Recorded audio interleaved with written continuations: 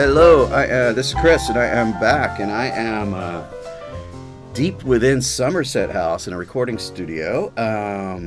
Fading out there is Skating, I think an appropriate song for Somerset House by Vince Guaraldi Trio, which is on the album, the soundtrack for A Charlie Brown Christmas, and that's very appropriate too, because I am with Summer House Senior Curator Claire Catterall, who has curated the Good Grief Charlie Brown exhibition celebrating Snoopy and the enduring power of Peanuts. So we're going to talk all things Snoopy, Charlie Brown, Peanuts, Lucy, Linus. And hi, Claire. How are you? I'm good, thank you. Yes. So as I was saying before we started recording, I am a huge Peanuts fan, and apparently you are too. I am, yes. Okay. And I was also giving you a little bit of my backstory. I grew up with the stuff in America, and sort of from all year, really, any time, but sort of from Halloween through Christmas. That's Snoopy season. That's Charlie Brown season for me, with the cartoon specials, the music, and everything.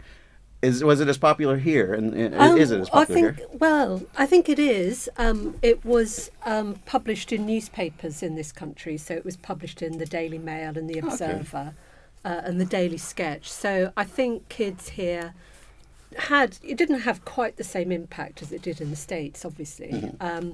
But the kids were aware of it, absolutely, and certainly all the kind of products and stuff like that. I wasn't actually brought up in this country. Okay. Oh. So I was brought up in Kuala Lumpur, Malaysia. Wow. And as a kid in the late 60s, early 70s, there was a huge amount of American culture out there. And of course, out there is very different to England. You know, it's hot. It's kind of California-esque in a way. Okay. So I think I could relate to Peanuts in a slightly different way to my British counterparts. I see. Okay. Although it wasn't really on the telly there, I have to say. So all this kind of Vince Guaraldi stuff has kind of passed me by. So I didn't have the same experience as you did. Okay. But for me, it was the newspapers and the books. But you still came to love it. Which is it kind of changed my life as a kid, actually. Really? Oh, wow. Yeah, I think so. Well, let's definitely get to that. But you mentioned Kuala Lumpur. I was just in Japan. And there they are Snoopy crazy. There was a Snoopy hotel in Kobe where I was staying. There was like Snoopy shops everywhere. Yeah. The big department stores Snoopy all museum. have Peanut sections. Yeah. So, and there obviously another experience. Yeah. But changed your life, you said. For me it did, yeah. Well, I think because, as a kid growing up, I suppose I encountered it when I must have been about 8 or 9. Mm-hmm. And I think at that period in your childhood, you're suddenly kind of realising that, there's a life out there to be lived. So you're not a kid, you don't belong to your parents anymore. You're suddenly kind of quite independent.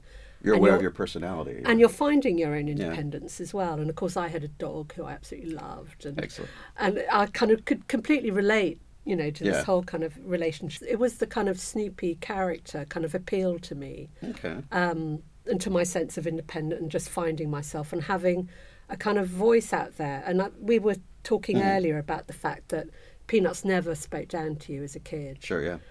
And I think that was because it wasn't for kids, actually. He wrote it for adults, actually. But as a kid, being treated as an adult, I think is really, really important. Absolutely. So I think that was something else that really, really got to me at that age. Yeah, sure. And when you say he, you mean, of course, Charles Schulz. Yeah.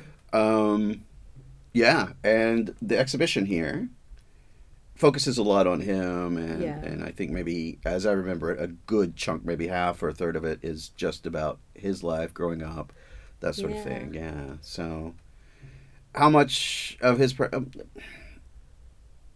were you able to find out about him very easily, and does he really put his personality into the work? Or well, of course I didn't really know anything about him when I started the project at all, and when I first started it was really going to be just about the art that Peanuts has inspired, and then I went to the museum in California, and of course I fell in love with the strips, and I kind of wanted to explain what was so special about Peanuts. So it became more about Peanuts than the art, although, of course, the art is really important. Okay. But then I just began to find out a bit more about Schulz himself. I mean, normally I find that, if you love something and you love somebody's art, for example, and you find out about the artist or the writer, of course, yeah. you kind of go off them a bit. Okay. So I was terrified I was going to go off Peanuts after finding out a bit more about him. Not the most pleasant person or whatever. Yeah. But actually the opposite was the case with Schultz, and he often said to himself, I am the strip.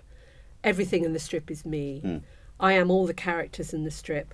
All the storylines come from my own experience and my own psyche.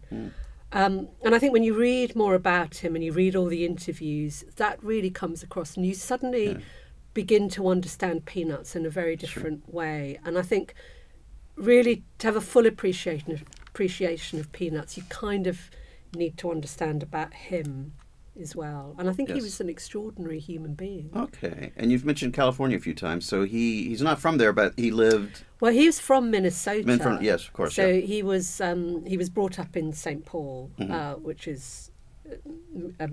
not that small a town, actually, but I guess with Minneapolis is big. Yeah, so it's kind of in the frigid kind of Midwest of America, so really cold, which I think is really important. Yeah. When you read Peanuts, they're always kind of... it captures that Well, very they're skating, and there's always kind of... They're all bundled up in their scarves and their hats and things like that. But I think growing up in the Midwest of America was key to him as well. But he was an only child. Okay. So he was from, on his mother's side, a Norwegian family, and of course his Nordic grandma with all the Kierkegaardian kind of doom and gloom going on there was kind of crucial. And on his dad's side, it's very Germanic, and his dad famously is a barber. Right. Okay. You didn't know that? No, I didn't know that. Famously, he's a barber. So barbering keeps appearing in the strips. And I can see sort of like a profile of Charlie Brown with this sort of, I don't know what you call it, the sort of cover you get when you sit down in a... Yeah. Well, he keeps bringing up the barber shop. And, of course, Wes Anderson is a huge Peanuts fan as well. Yeah. Keeps kind of invoking the barber shop thing as well. Both my grandfathers were barbers. Right. Yeah. Okay. So, there's a connection there. But it was very much, kind of his dad is a barber, not educated, but really hardworking, a perfectionist. And Charles Schultz inherits that. But he's never encouraged to think highly of himself or, to put his head above the parapet at all. He's always, don't get a big head. So he's never encouraged to think of himself as a success.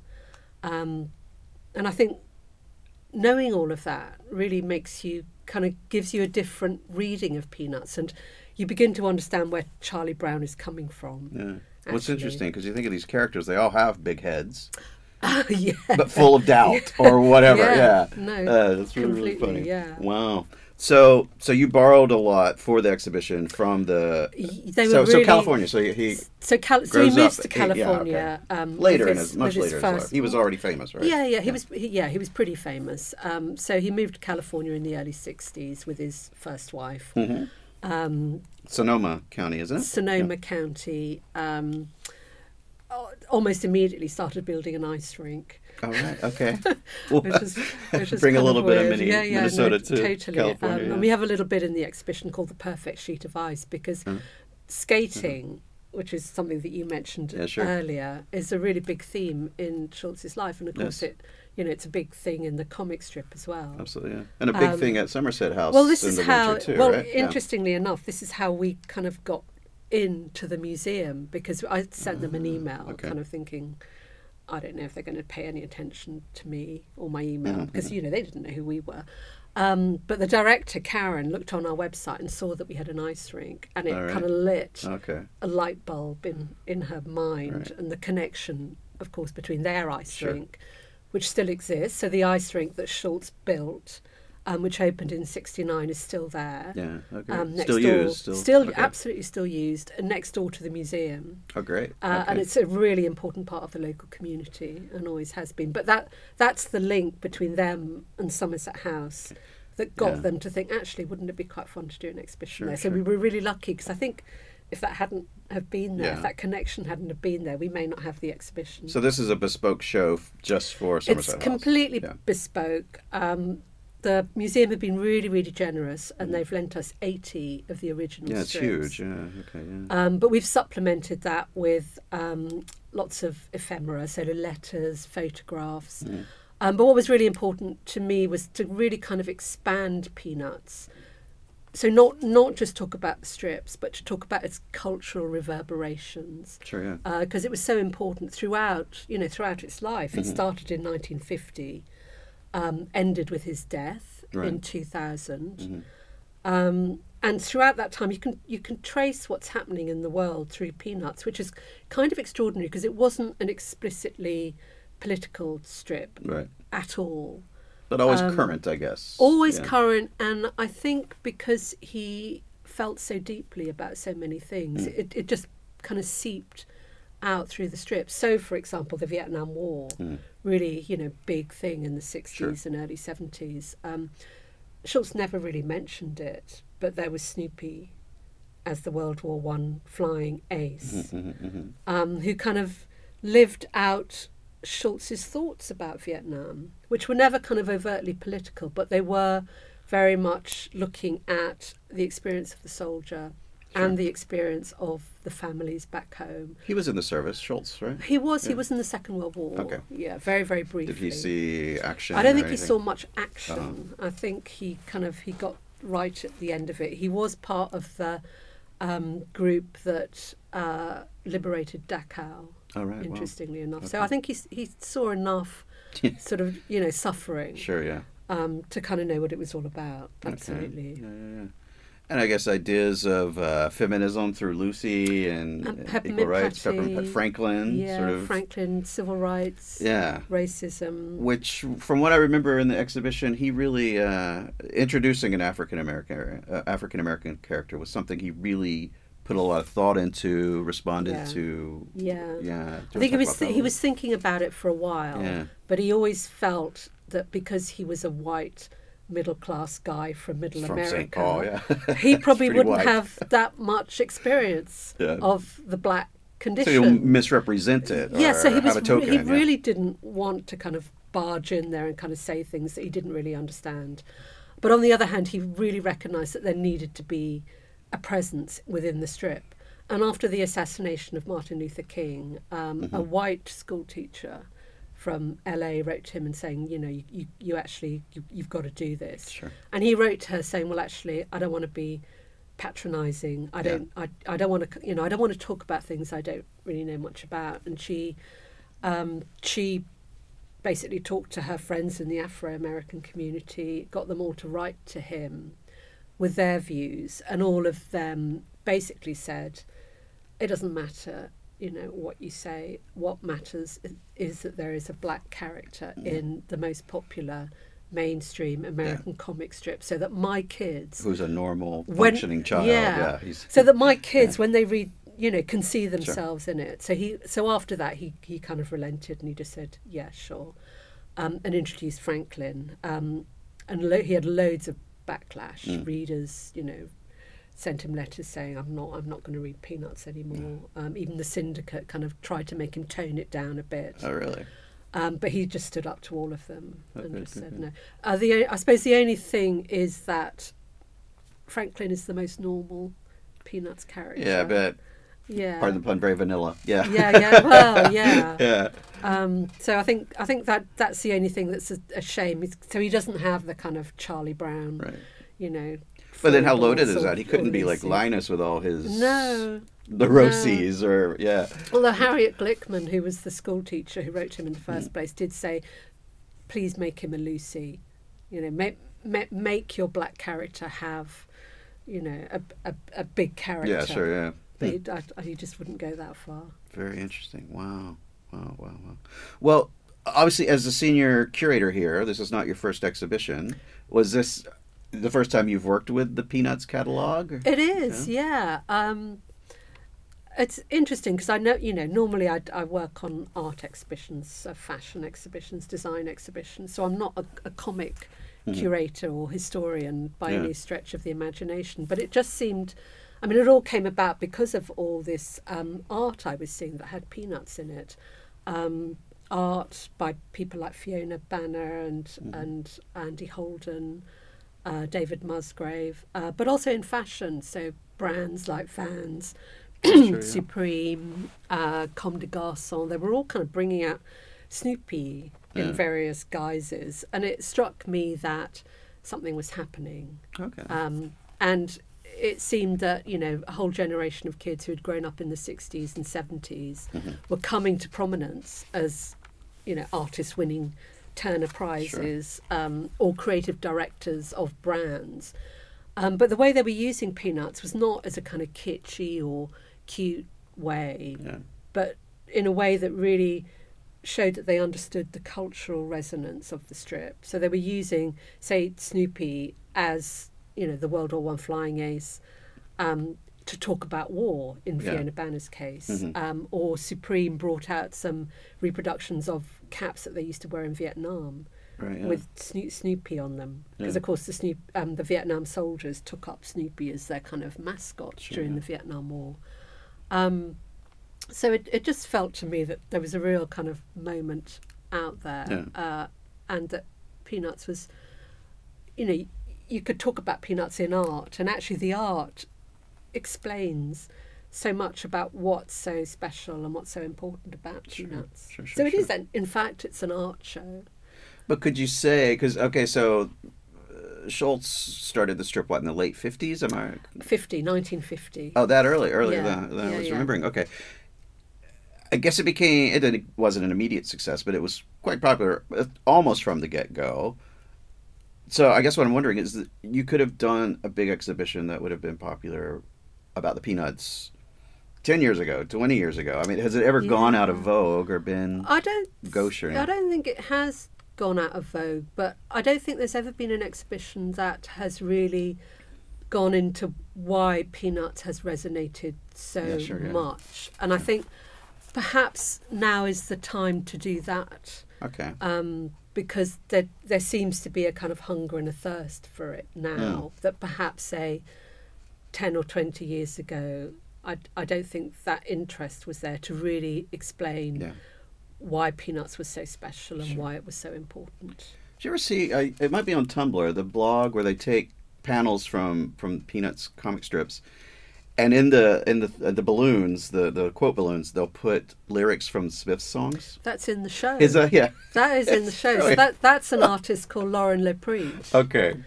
Yeah. It works so well. It's crazy. Yeah. No, absolutely. No, we have got that in the show. That's really interesting because, of course, the record company issued a takedown notice for that site. Well, exactly. But Morrissey waded in and said, actually, I think it's a real compliment. Yeah, so, probably. Yeah, come on. Yeah. Yeah. Wow. So you were saying you're a fan, that it changed your life at an early age. Had this show been fomenting for a long time, or is not really? No, I mean, I have always been a fan, but it never occurred to me that I could do a show about my favourite subject. Yeah, all right. But I think it was the art, and the art has been we've got 20 contemporary artists in the show. And they were all yes, please? Or? They were, well, yeah, absolutely. Yeah. I mean, it was quite difficult to find all of them, so I knew maybe 4 or 5 that piqued my interest. Yeah. But then as soon as I started talking to them, they would say, oh, you must go and talk to so-and-so because he or she's really interested in Peanuts and has done some really interesting work. So in a way, the floodgate opened. Okay. And all these kind of artists came out of the woodwork who were serious Peanut fanatics. Yeah. And had all either done work on Peanuts or who had thought about doing work on Peanuts or who wanted to do work on Peanuts. Yeah. And what's interesting in the show is that I think it's all really different. So they all take different aspects of Peanuts. So Fiona Banner talks about war and she uses Snoopy as the World War I flying ace. We've got Andy Holden talks about friendship, really big theme in Peanuts. So he's made a film about friendship. Mira Calix is a sound artist who is fascinated by Schroeder and the way that Schultz used musical notation in the strip, the way he depicted it as a kind of solid object. That could kind of bend and twist and could interact with the characters. You heard some of the characters sleeping on the notes or the notes start raining on Woodstock or whatever. So she's done a piece that's kind of riffs off that, which is a really beautiful music piece. and Mel Brimfield, obsessed with Lucy and her psychiatrist booth, has done a work based on that. Yeah, you have the huge psychiatrist booth there. Yeah. So it's really interesting. So some of the non-Schultz art already existed, and some of it was made for the show? Yeah. Okay. Exactly. Great. Fantastic. And it's been running for a while, but it's still got a good stretch left, doesn't it? Yeah, it opened in October, but it's on until March the 3rd. Excellent. Okay. And you have events lined up around it? We've got loads of events around it. Tonight, for example, we've got a Vince Guaraldi special with Classic Album Sundays. Wonderful. So that's going to be fun. And we've got various other... We've got a Valentine's Day special, of course, because obviously love... With a little redhead girl there. Unrequited love, maybe? Unrequited love, yeah. So we're going to do that on Valentine's Day. And you just need to go to our website to have a look and see. And what is the website? So it's www.somersethouse.org.uk, I think. Okay. But if you type Somerset House, Peanuts, Charlie Brown, whatever, you'll find it. Yeah. And one more thing I'm wondering about is what's the reception been like? I mean, how's it compared to other shows? It's been really, really good, actually. I think it's really hit a nerve. Oh, great. Yeah. Of course, we had no idea, what the reaction was going to be like, because in England, it's not the same as in the States, I think. We weren't quite sure how well known Peanuts was or is. But actually, it's been phenomenal. The response has been incredible. Oh, that's great. Which is really, really great. Yeah, and people love the show, which is fantastic. The show, yeah. Congratulations. Great, thank you. And let's go back out with some Vince Guaraldi. How's that? And, Sounds good. Thank you so much for your time, Claire. It's nice chatting with you.